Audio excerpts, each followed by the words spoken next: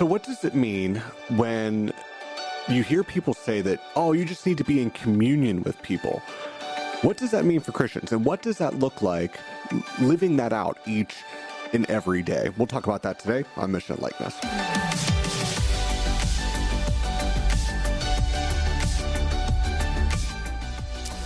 Why, hello there. My name is Scott. Thanks for joining us here on Mission and Likeness. The purpose of this show is to help Christians to see what our mission is, to look at how God is using us in his overall mission to save and to redeem people. And then how do we stay on that mission? How do we do that while staying in the likeness of Christ? You know, how we do things is really important. And so we try to look at good examples of, you know, how God is working in people's lives and how do we guard ourselves from what is happening in culture. That's our focus. And so thanks for joining us here today. So on the program today, Adam Michael, good friend of mine, is going to be joining me, and we're going to be talking about this idea of what true loving discipleship is.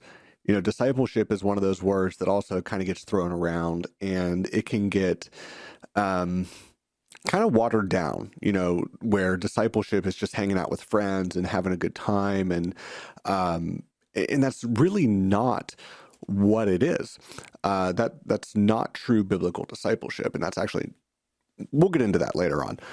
So he's coming up, and, you know, I was reading on Desiring God today. Ray Ortlund just came out with a new article titled, "Who Helps You Enjoy God?" And that got me thinking of this whole idea of what is the purpose of being in community or being in communion, the communion of saints. What is that? Like, what does that look? Is that something that we just do on Sundays? Is that something that we designate to a time or place? Is that, you know, joining a small group? You know, what is this communion of saints, and what does that look like? And how does that communion help us to grow closer to God or enjoy God or give glory to God? Because our mission is, simply put, to bring others to share the gospel with others in the hopes that they come to faith in Christ, and to love others to the way God loves us, and that brings glory to God. So what does true communion look like amongst the saints? I think one of the things that I've noticed, and if you listen to people talk, you know, they say, oh, we're going to church on Sunday, or, you know, we have this activity. And I think that in a roundabout way, we have kind of minimized the Christian involvement of our lives to being, we go to the building on Sunday, we experience church, we take in church, maybe we volunteer here and there a couple of times, or we go to Wednesday night activities, or we attend some of these external things.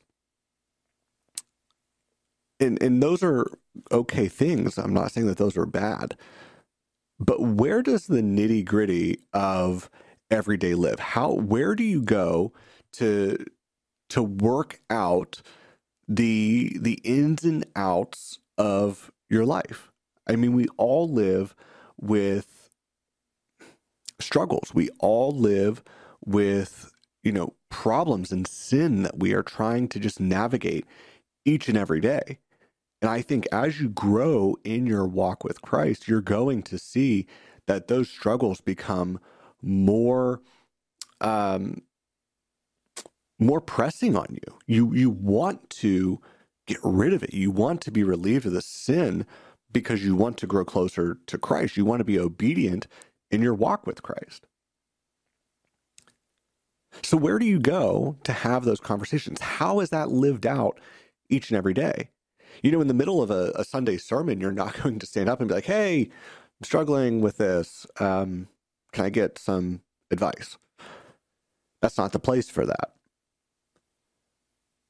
You don't solicit prayer requests right in the middle of the service. And so there's got to be more to living out the Christian life than just attending one of the corporate gatherings of your church.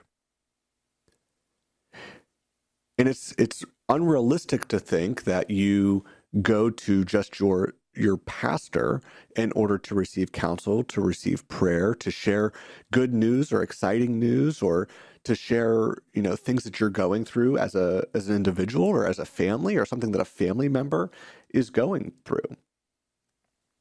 Who's helping you with your blind spots? We all have blind spots. We all have areas of our lives that are known by other people, but we're blind to them. We can't possibly see them. So who helps you with that? Who is guarding your heart there? So we see the need for having people in your lives that aren't just those at the top level. The worship team can do a great job at helping you sing and orient your heart and worshiping God through music. That's wonderful. The individual who reads scripture at your house, or the greeter, or at your house, at your church, or the greeters, or the people that volunteer within your church, that's all good. But are you feeling like you can go to them and completely open up your heart? What about whoever's preaching? Do you feel like you can go there? So I think by asking these questions of where do you go for the nitty gritty of what you're going through, we see that there's a void that the corporate experience, the corporate gathering on Sundays doesn't provide. So that must mean that is supposed to come from another source. And I think that is the premise for this community of saints, these people that you come around and live your life around. It's an orientation of your life. It is who you are partnering with, who you are locking arms with and saying, I'm for you, you're for me. We are in this fight together, because each and every day is a fight. If you're not looking at your spiritual walk as a fight each and every day against sin, then I'd love to hear what are you seeing it as? When the Sunday service ends, the church doesn't. Again, church isn't something that you go to, it's something that you are. It is your identity. We are the church. Ephesians 5 talks about how Christ loves the church, and we as believers are all members of that church. So a couple of examples. What do we do? Friends of mine, just this past Sunday, we got together, just naturally, after the service was over, we got together, talked about the sermon, talked about what was going on in our lives, and it was just an organic thing where we wanted to talk. We wanted to, hear each other's thoughts, and we also needed to guard hearts against different things that are going on in our lives. That was on a Sunday after the service. On a Wednesday night, whenever you're walking, our church at least has Wednesday night activities, and you stop to talk to a friend of yours who family members having health issues, or a friend of theirs is having health issues, and you're just saying, hey, how can we be praying for you? How can we be helping you? How can we be supporting you or your friend's family? What is it that we can do? How can we catch up on that? It's sharing sin that you are battling in the moment with your group of people, and them responding back to you with not, hey, we'll be praying for you, which again isn't a bad thing, but it's them replying back to you and saying, here's some truth about God that I'm going to speak into your life. Here's the reality of who God is and what he has done, and what does that mean for you in your present situation. But the only way those people can actually speak those truths into someone's life is by knowing that bottom level of where that person is. They have to know what you're dealing with, and what you're struggling with, and what your triggers are. Do you have those people in your life? I am beyond thankful that I have men in my life, and we have families of people in our life who are our people that we can share things with, that we commune with, that we are orienting our lives around within our church. People who we know their bad news, they know our bad news, but together we know the good news. If you are looking at the communion of people that you are with as just a Bible study, as just a hangout, as just a place to have a good time, or maybe you just swap kids so that you can have a date night, again, all of those are beneficial. All of those are great. But that's not discipling. That's loving, but that's not discipling. That's not helping people grow closer to Jesus. So what's the point of it? What's the point of having a community of people where you are battling sin together, where you are, maybe swapping out for a date night? Those are good things too. That's part of it. What's the benefit of that? Well, one, I think it keeps us in our own hearts accountable. When we can have people who are saying, hey, what's going on with you? Haven't talked to you for a while. You've kind of isolated. You've kind of stepped back. Is everything all right? It adds a level of accountability for us. Especially for men, we tend to not want to share what's going on. We tend to think that we are the ones that need to control and orchestrate and plan and manage and not saying that women can't do that either, but men tend to be a little bit more prideful in that. We tend to say, no, we need to be the ones that are controlling the situation and providing and doing all this stuff. And that's just really just putting the reliance on ourselves and not on God. And we need people to call ourselves out on that. We need people to be able to love us enough to be able to say, hey, dude, what are you thinking in this?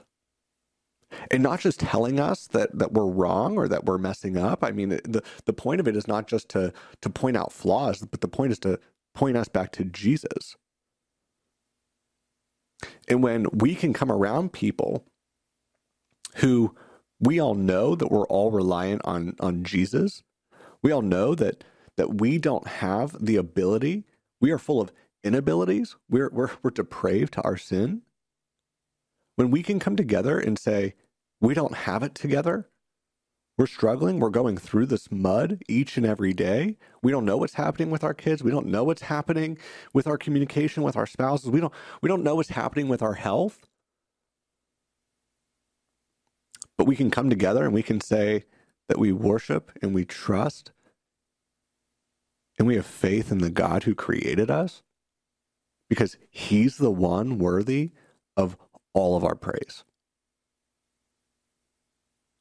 That is the purpose, so that we can come together collectively in a community to give praise to Jesus. And if we have these pockets of people that are loving each other and discipling well, coming together and gathering in a church building on a Sunday morning to sing the praises, to hear God's word preached, to hear the gospel laid out for all of those in the congregation to hear, the gospel hits you different. The good news hits you different when you're in community with people. When the gospel's presented and you hear the good news, you're not thinking, I mean, I already know this, but hopefully someone else hears this. You're saying, no, I needed this today too. The gospel doesn't become something in the past. The gospel is something that believers need each and every day. But I think we look at it as, the gospel is just for people who haven't come to faith yet. Those who don't believe, they need to hear the gospel. But we need it each and every day too. When our focus is on God and not our ability, when the focus is on Jesus and what he has done and not what we are doing, that's where we begin to be on the right track. So this daily discipling, this loving discipleship that we long for, that we as a church, if that's not the church's focus to build disciples who are pouring into people, that needs to be the focus. But what does that look like each and every day? We'll be talking about that with Adam Michael coming up in just a minute.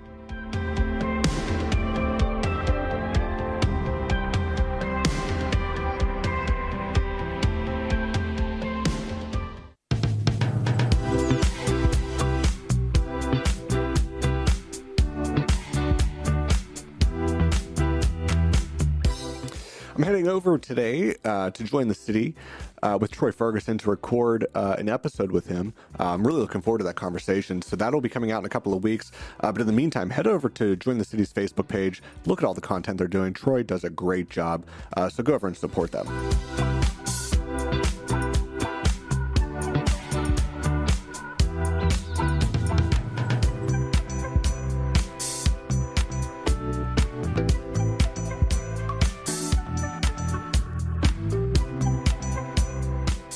Hey, are you a content creator that has a desire or are already creating gospel-centered content like podcasts, music, film, or blog posts? If you are, we would love to collaborate with you here at Love Local. If that's something that interests you, head over to lovelocalpa.com/partner and fill out our creative partner form, and then we can reach out to you and hopefully get a new project started.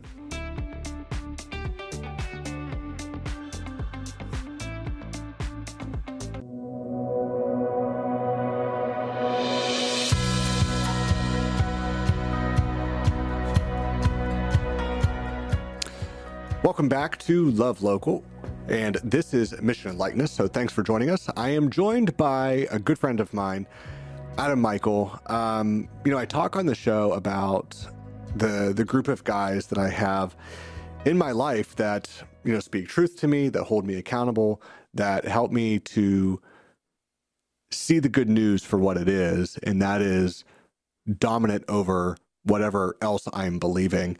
And so I wanted to have him on the show today to kind of talk about just what it means to be a disciple each and every day. So Adam, thanks for joining me, bud. Thanks, Scott. It's good to be here.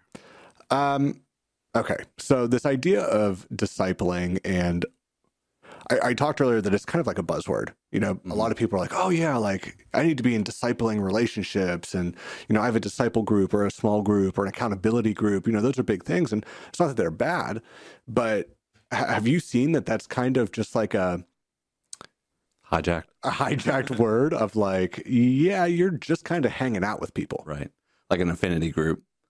I see that happen quite a bit. I would say that the thing that would distinguish a discipling relationship as opposed to, just a relationship, like you said, where you just you have some things in common or you just enjoy hanging out, would be the presentation of the gospel in that relationship, kind of like what you were just saying about how our relationship kind of works. We have some common things that we enjoy here on planet Earth, but we see that discipleship is so much of a deeper relationship because of the implementation of Jesus into our conversations. I think it sounds funny, but I think Jesus is kind of taken out of a lot of situations, like in a disciple, quote unquote, disciple relationship. Right. It's kind of like sometimes it's like, oh yeah, we have a group of friends and we talk about Jesus. Mm-hmm. And I feel we try very hard. Like we try hard to make it, hey, we're centered around Jesus and we do other things together. Like Jesus needs to be the foundation of what we're doing, not like, oh yeah, whenever we get a chance, we talk about Jesus. I feel like our conversations, at least, and I know for some people this might sound boring, but like our conversations are like, all right, so how is the Spirit working? Like what's going on in our hearts? And if we have time, then yeah, we can talk about, you're big into like disc golf and that kind of stuff. Sure. That kind of comes second, but a lot of people it's if we get to it, we get to it. Yeah, I would say, even just bringing up his name, it's so powerful because of the recollection that it brings just in conversation. But it's not even like I see some people just talk about him in a bad news situation, which is really, really important. We all have bad news, whether you're following Jesus or not following Jesus. But I think if you're in a relationship with somebody where you're helping them through their bad news, helping them to believe the gospel in those situations, then it needs to be coupled with also celebrating good news and victories and things like that. And I think that goes a long way in a relationship. But how do you get to that point with someone? I mean, I was just trying to think before we started recording, how long have we been friends? I can't remember now. I mean, it's been... Yeah, Tiff's the timeline. My wife's the timeline person. I'm bad with years and stuff like that. But I was like 4 or 5 years, maybe. I mean, and maybe like really close friends for the last 3 or so. Sure. I would say it just means that, I mean, intentionality is another kind of buzzword that pops up, but really that is what it is.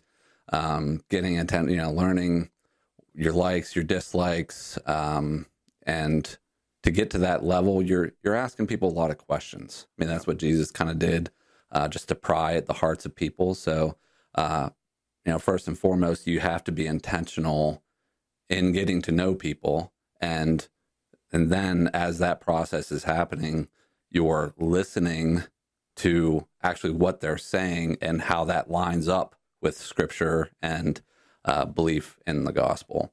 So it's not like you want to just hit somebody over the head. The second like the Spirit lays on your heart, like, oh, they're not believing the gospel, in this regard because of maybe they're just how they're speaking about their coworkers or about their spouse or something like that. It's not like you want to pounce on that person and attack them and berate them, because that's not always loving.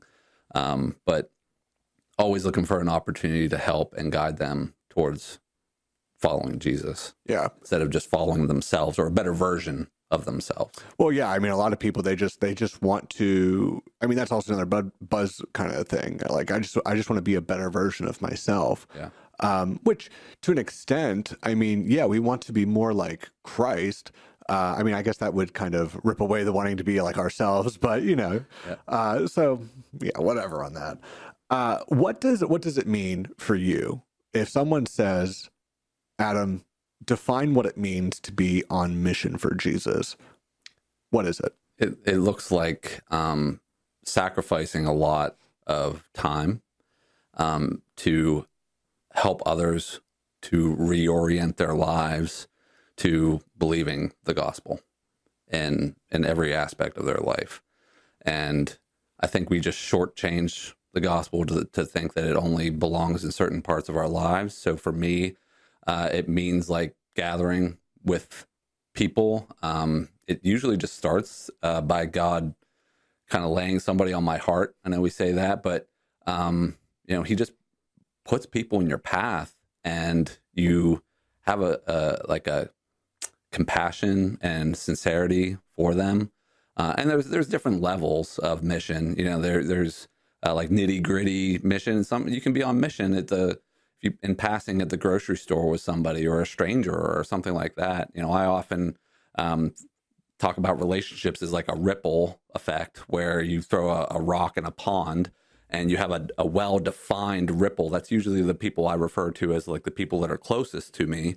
But then again, I still have people that are in that less defined ripple, if you throw the rock in the pond, that you just kind of see in passing sometimes. But we're actually called to be on mission with those people as well. It just means it's the same gospel. I just communicate it differently in a different way, if that makes any sense. So when I teach 3rd through 5th grade, I can teach the same passage or have the same conversation with a 3rd through 5th grader that I would with you. Mm-hmm. But I would just communicate it a little bit differently because of kind of where they're at. So you got to know, being on mission means where the people are at, so you have a good sense or a good idea on how to communicate the gospel to them. And to get to that level of the relationship, you said like you're asking questions, and this isn't something that you get to a discipling situation maybe day one. Right. I remember this was early on in our friendship. We had lunch over at Dave's Dream, mm-hmm. And you had said to me, "How's your Bible reading?" Yeah. And I was like, I mean, this is what I'm going through. And you were like, all right, because if you're not even in your Bible, like what I'm going to be sharing with you is just information. Like if God's not speaking to you through His word. But what spurred that conversation? Do you remember? I don't. So we're at that splash park, and you like hijacked me. There was a bunch of people there because it was a pretty big gathering. Okay. You said something along the lines of, "How do you do what you do?" And I'm like, "Dude, that's super vague. I have no idea what you're talking about right now." Yeah. Like, how do you do what you do? Like, how do you find time to do this and that and the other thing? And knowing kind of where you were at, we didn't know each other super well, but I had an idea because your guys were really little at the time. Yeah. And mine were not so little, but still kind of little. About where mine are. No, they would still would have been a little older than where mine are now. Yeah. And I kind of explained that to you, like, well, I have a little more time on my hands to outreach. Yeah. Where when I was, to the point where my guys were your guys' age at the time, it was in reach, like really focused on, wife, kids, and things like that. But it wasn't until you just kind of stepped out of your comfort zone and asked me that simple question. And a lot of times I'm using that in my day to day. And I can't tell you how many people since have just come up to me. And I see that as a spirit led thing for people to do, because that's just not a normal thing for people to do. Just step out and just ask somebody that you don't really know that well a question like that. Some people approach me and say, I'm not in community with anybody and I don't even know their name, but they still approach me. And so it's instances like that usually spur more and more conversation. And it just depends on where God takes it from there. That's super, super awesome that you remember that, because now that you're saying that, I'm remembering that, because we were in a really busy season of life, because I had just started teaching and it was just, I wasn't sure how do I lesson plan? How do I be a dad? How do I be a husband? Like this balancing act that you're trying to do. Yeah. And so I think that counsel was super wise, going back to one of your answers, which was, are you rooted in the Bible? Right. And that's something that I still think about, but knowing the context is actually, it hits a little bit deeper. Okay. So that's the mission, to help people to reorient their lives. Right.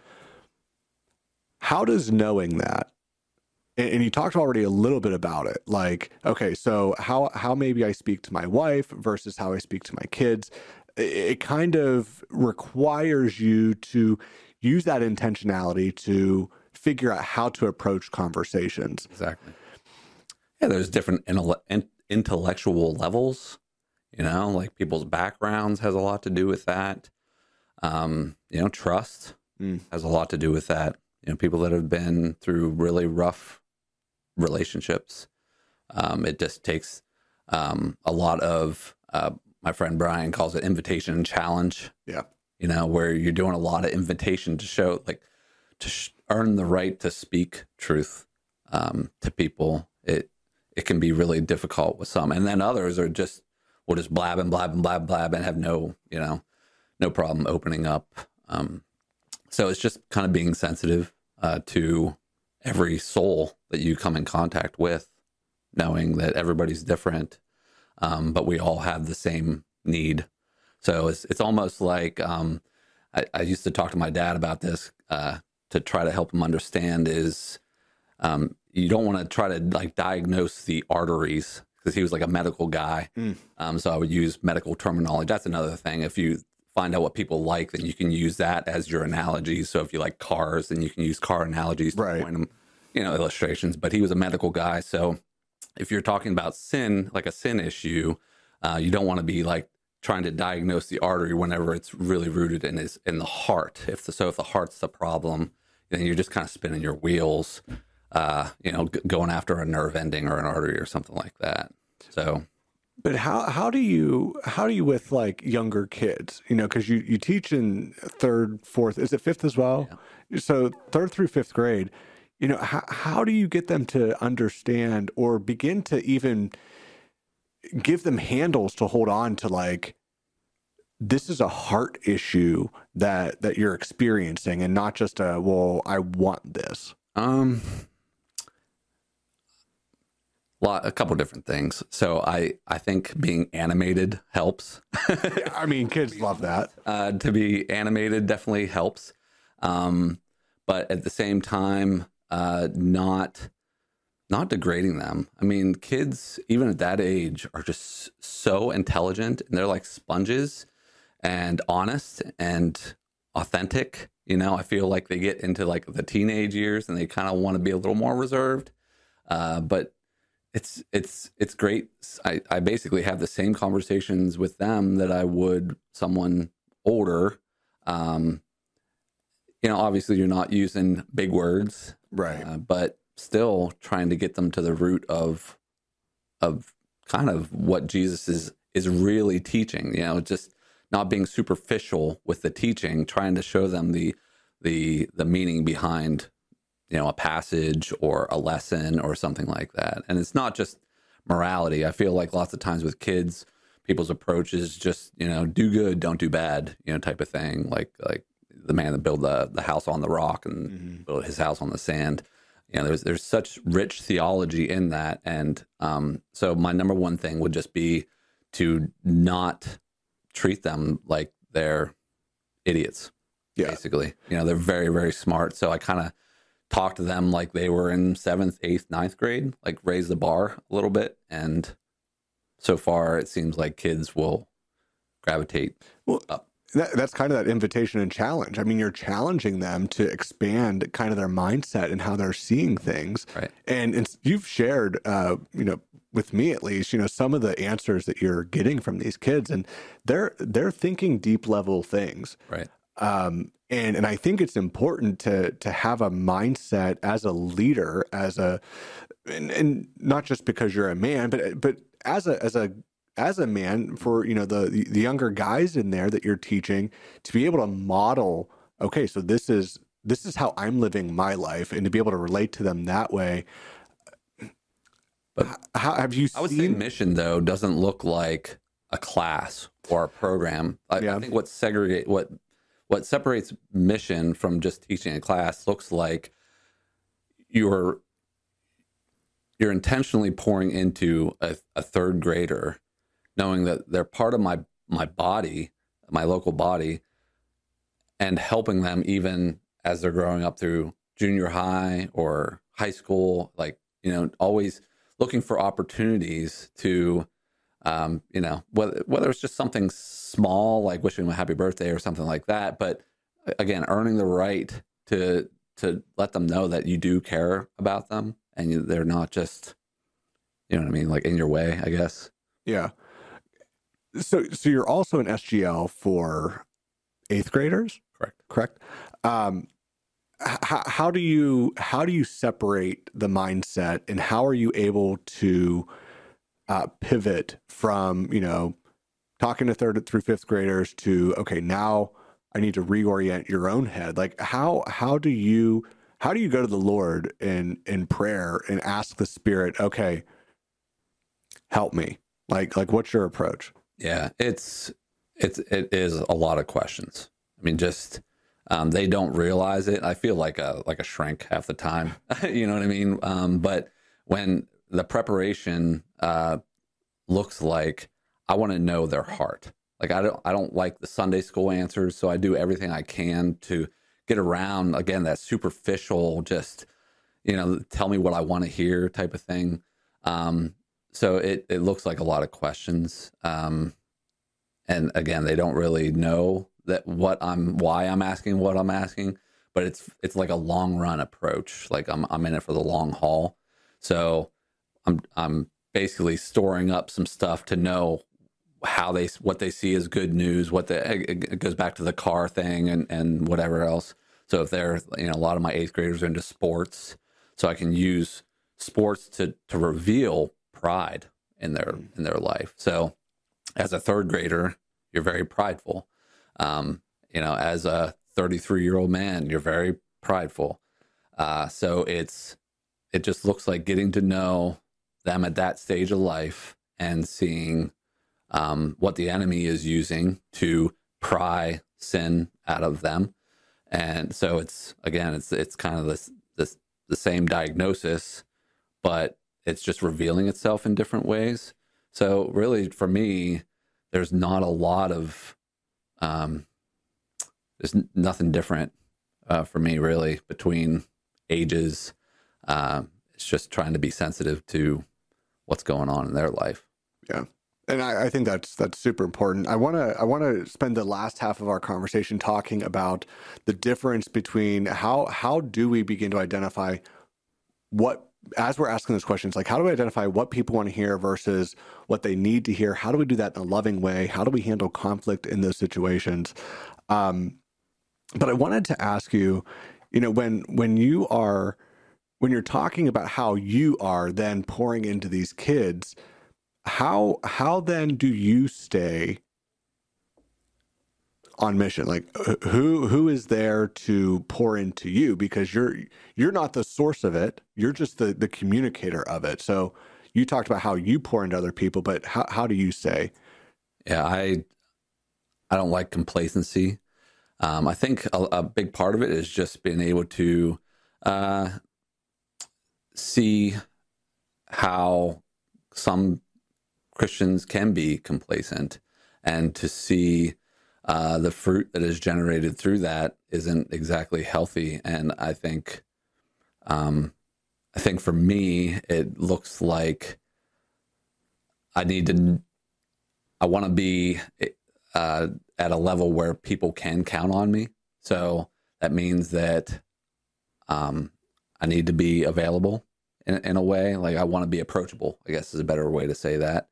And that has looked like in my life, people that have also made themselves available or approachable for me to go to for questions. So it's not something I just kind of like came up with by myself. It's been modeled. So it's kind of like it is a process that is able to be replicated and scalable. Jesus said, he poured into 12, mainly 3, right? And then they began to just continually repeat the process, which we'll talk a little bit about that too. I want to get to our on-air sponsor today, and it is Love Local. So we're making all this content here on Love Local because we want to begin to help shape a Christian culture that sees the goodness of who God is, what he has done, and then what our response is as followers of Christ. I mean, if we are going to come out and say that we believe in who Jesus is, then we want, as Love Local, to be providing content that is helping you stay on that mission, stay on track. And that means that we're going to be putting out some comedic stuff. We're going to be putting out some not inspirational, but educational things. We're going to be putting out some theological things. We want to really come around your entire life. Like, how do you reorient your life? We want to help you in that. So you can join us over at lovelocalpa.com if you're watching on YouTube or Rumble. And then you can follow us on all of our social medias as well. So I'm here with Adam Michael, and we're talking about discipleship and just what that looks like, and how do you really understand what discipleship is? And we talked about that. This is discipleship, when it comes down to it, is helping others to see the good news, helping them to reorient, repent of sin, trust in Jesus day in and day out. Like, it is a constant battle that we're in. And we kind of ended the last segment with it's something that Jesus made in order to be replicated. And so you were talking about how the way that you can continually pour into all of the different people that you're pouring into is by having people who are pouring into you that are helping you, and people are helping them. I mean, it's a really beautiful kind of thing when you really look back and see how it works. Yeah, it's a maturing process is really what it is. So if you're taking a step back and you're not seeing a maturing process in your life, then you got to start asking why questions. And if it means that you're not in community with people that are, like you said, holding you accountable or just asking you questions and finding out, is the gospel actually good news to you? It can be something that we confess without actually believing. So just walking through the Bible is super powerful. So understatement of the year. But it really, really is. So just being able to be alongside somebody and study it and ask the questions and, even being ignorant at times to try to ultimately get to the crux of the gospel.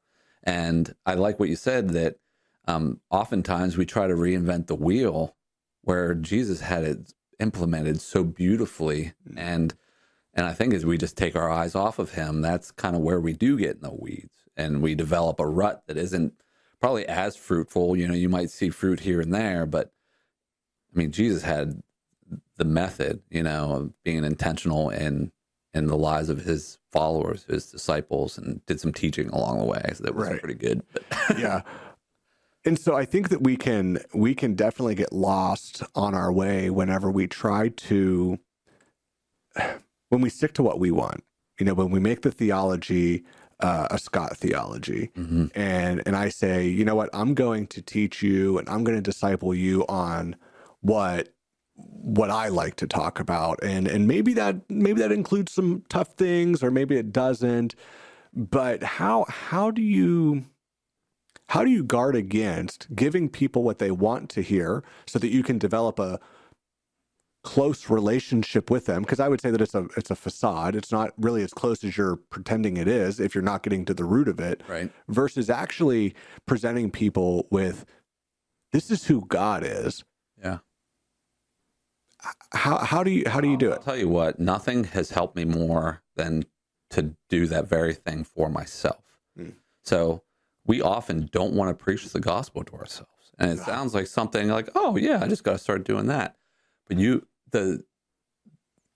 the amazing ramifications that it has on you, it's just like learning a language almost. You just become fluent then in it. If it's something that you're speaking, like every other week in your small group, then you're probably not going to pick up that language quite as quickly as you would if you're speaking it 20 times a day.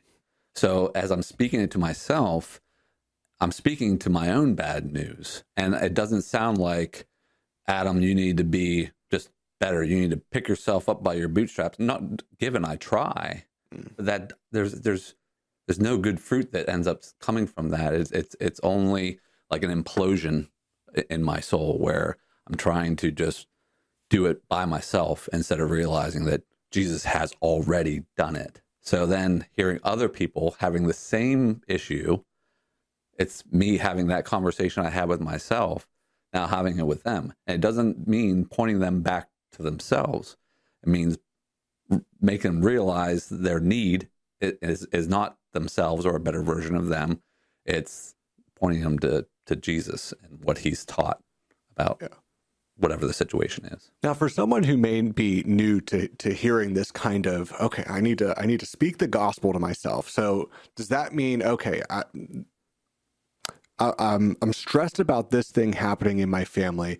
I just need to tell myself Jesus died for my sins, and if I believe in him, I go to heaven. Is that what you mean by speaking the gospel? I mean, sometimes, honestly, sometimes, but most times it has a lot to do with understanding the love of Jesus, the fact that he's gracious, and every time I screw up, it's kind of weird. Like I see his arms like wide open like this in a way. It's just like my picture, my go-to, like whatever word picture of it's just a welcoming, Jesus, and it helps me to repent. Like it gives me a beautiful Jesus to turn to instead of it just being like again, me just trying to like turn from myself and turn to myself. It just doesn't work out that way. So it's removing yourself as the hero of your own story and making Jesus the hero. Yeah. I mean, and that's where the word is powerful, because if you don't have a clear view of who Jesus is, it might be because you don't understand the holistic view of the Bible or the holistic view of Scripture. I think the difficult thing for a lot of people in having gospel conversations is they're selling the gospel short. And that's not to say that saying Jesus died for my sins isn't a ridiculously merciful thing that God has done. Mm-hmm. But you need to look at that and how does it benefit? Like, how does it truly change who you are as a person? And you need to look at just that mercy, that grace, that sovereignty, that love that he had. Yeah, you can't get it anywhere else. No. And I think that's a big deal, is we try to and we can't. And honestly, that is what gets my heart over the hump, is just knowing that there's nothing that I can do to change that. That there's nothing I can do to take away that grace. It's, I don't know, it's like a freeing feeling, I guess. And I think the more you experience that, the more you experience the depth of the gospel and God's grace, you want other people to experience that. You don't want people to have to walk around feeling like they're chained up, or, you know, that you want them to feel free, and the freedom that Jesus has given you. When you're having a conversation with someone and they're talking a lot of their bad news, they're talking about what's going on in their lives and what they're struggling with, how do you lovingly point them back to Jesus without it coming across as, Adam, you're being a dum-dum, like you're all about yourself, and you looking like you're fixing them? How do you not come off as, even, I'm the hero trying to figure you out and set you straight, versus saying, hey, Adam, like, are you looking at Jesus? Yeah, that is tough, honest. It is hard to be loving in those situations. And I found that questions help a lot with that. You're prying, because I'm not the one that convicts, you know what I mean? Like, it's not my job to do that.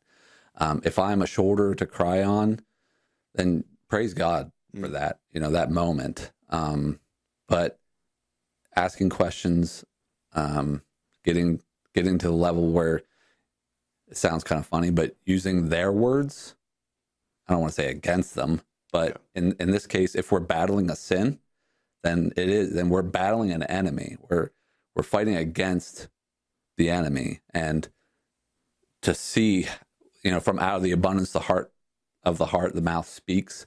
So helping people realize that when they're confessing these things, then helping them, again, diagnose what's going on at the heart level. And that looks like a question most times. Like, and sometimes I'm off base. So you ask a question and it's like, okay, so that's not the path, you know, and you know, like the fruit and the root thing. So you're trying to, you know, trace it back to the root. Yeah.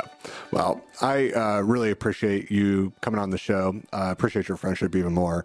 I hope you enjoyed this conversation. I hope you find it beneficial for what you're going through and how you can help disciple people lovingly in your life and what that might look like. And it's pointing them to Jesus. So that's all we have for today. Make sure you follow us on all the socials and head over to lovelocalpa.com. And hey, tell a friend to watch Mission and Likeness.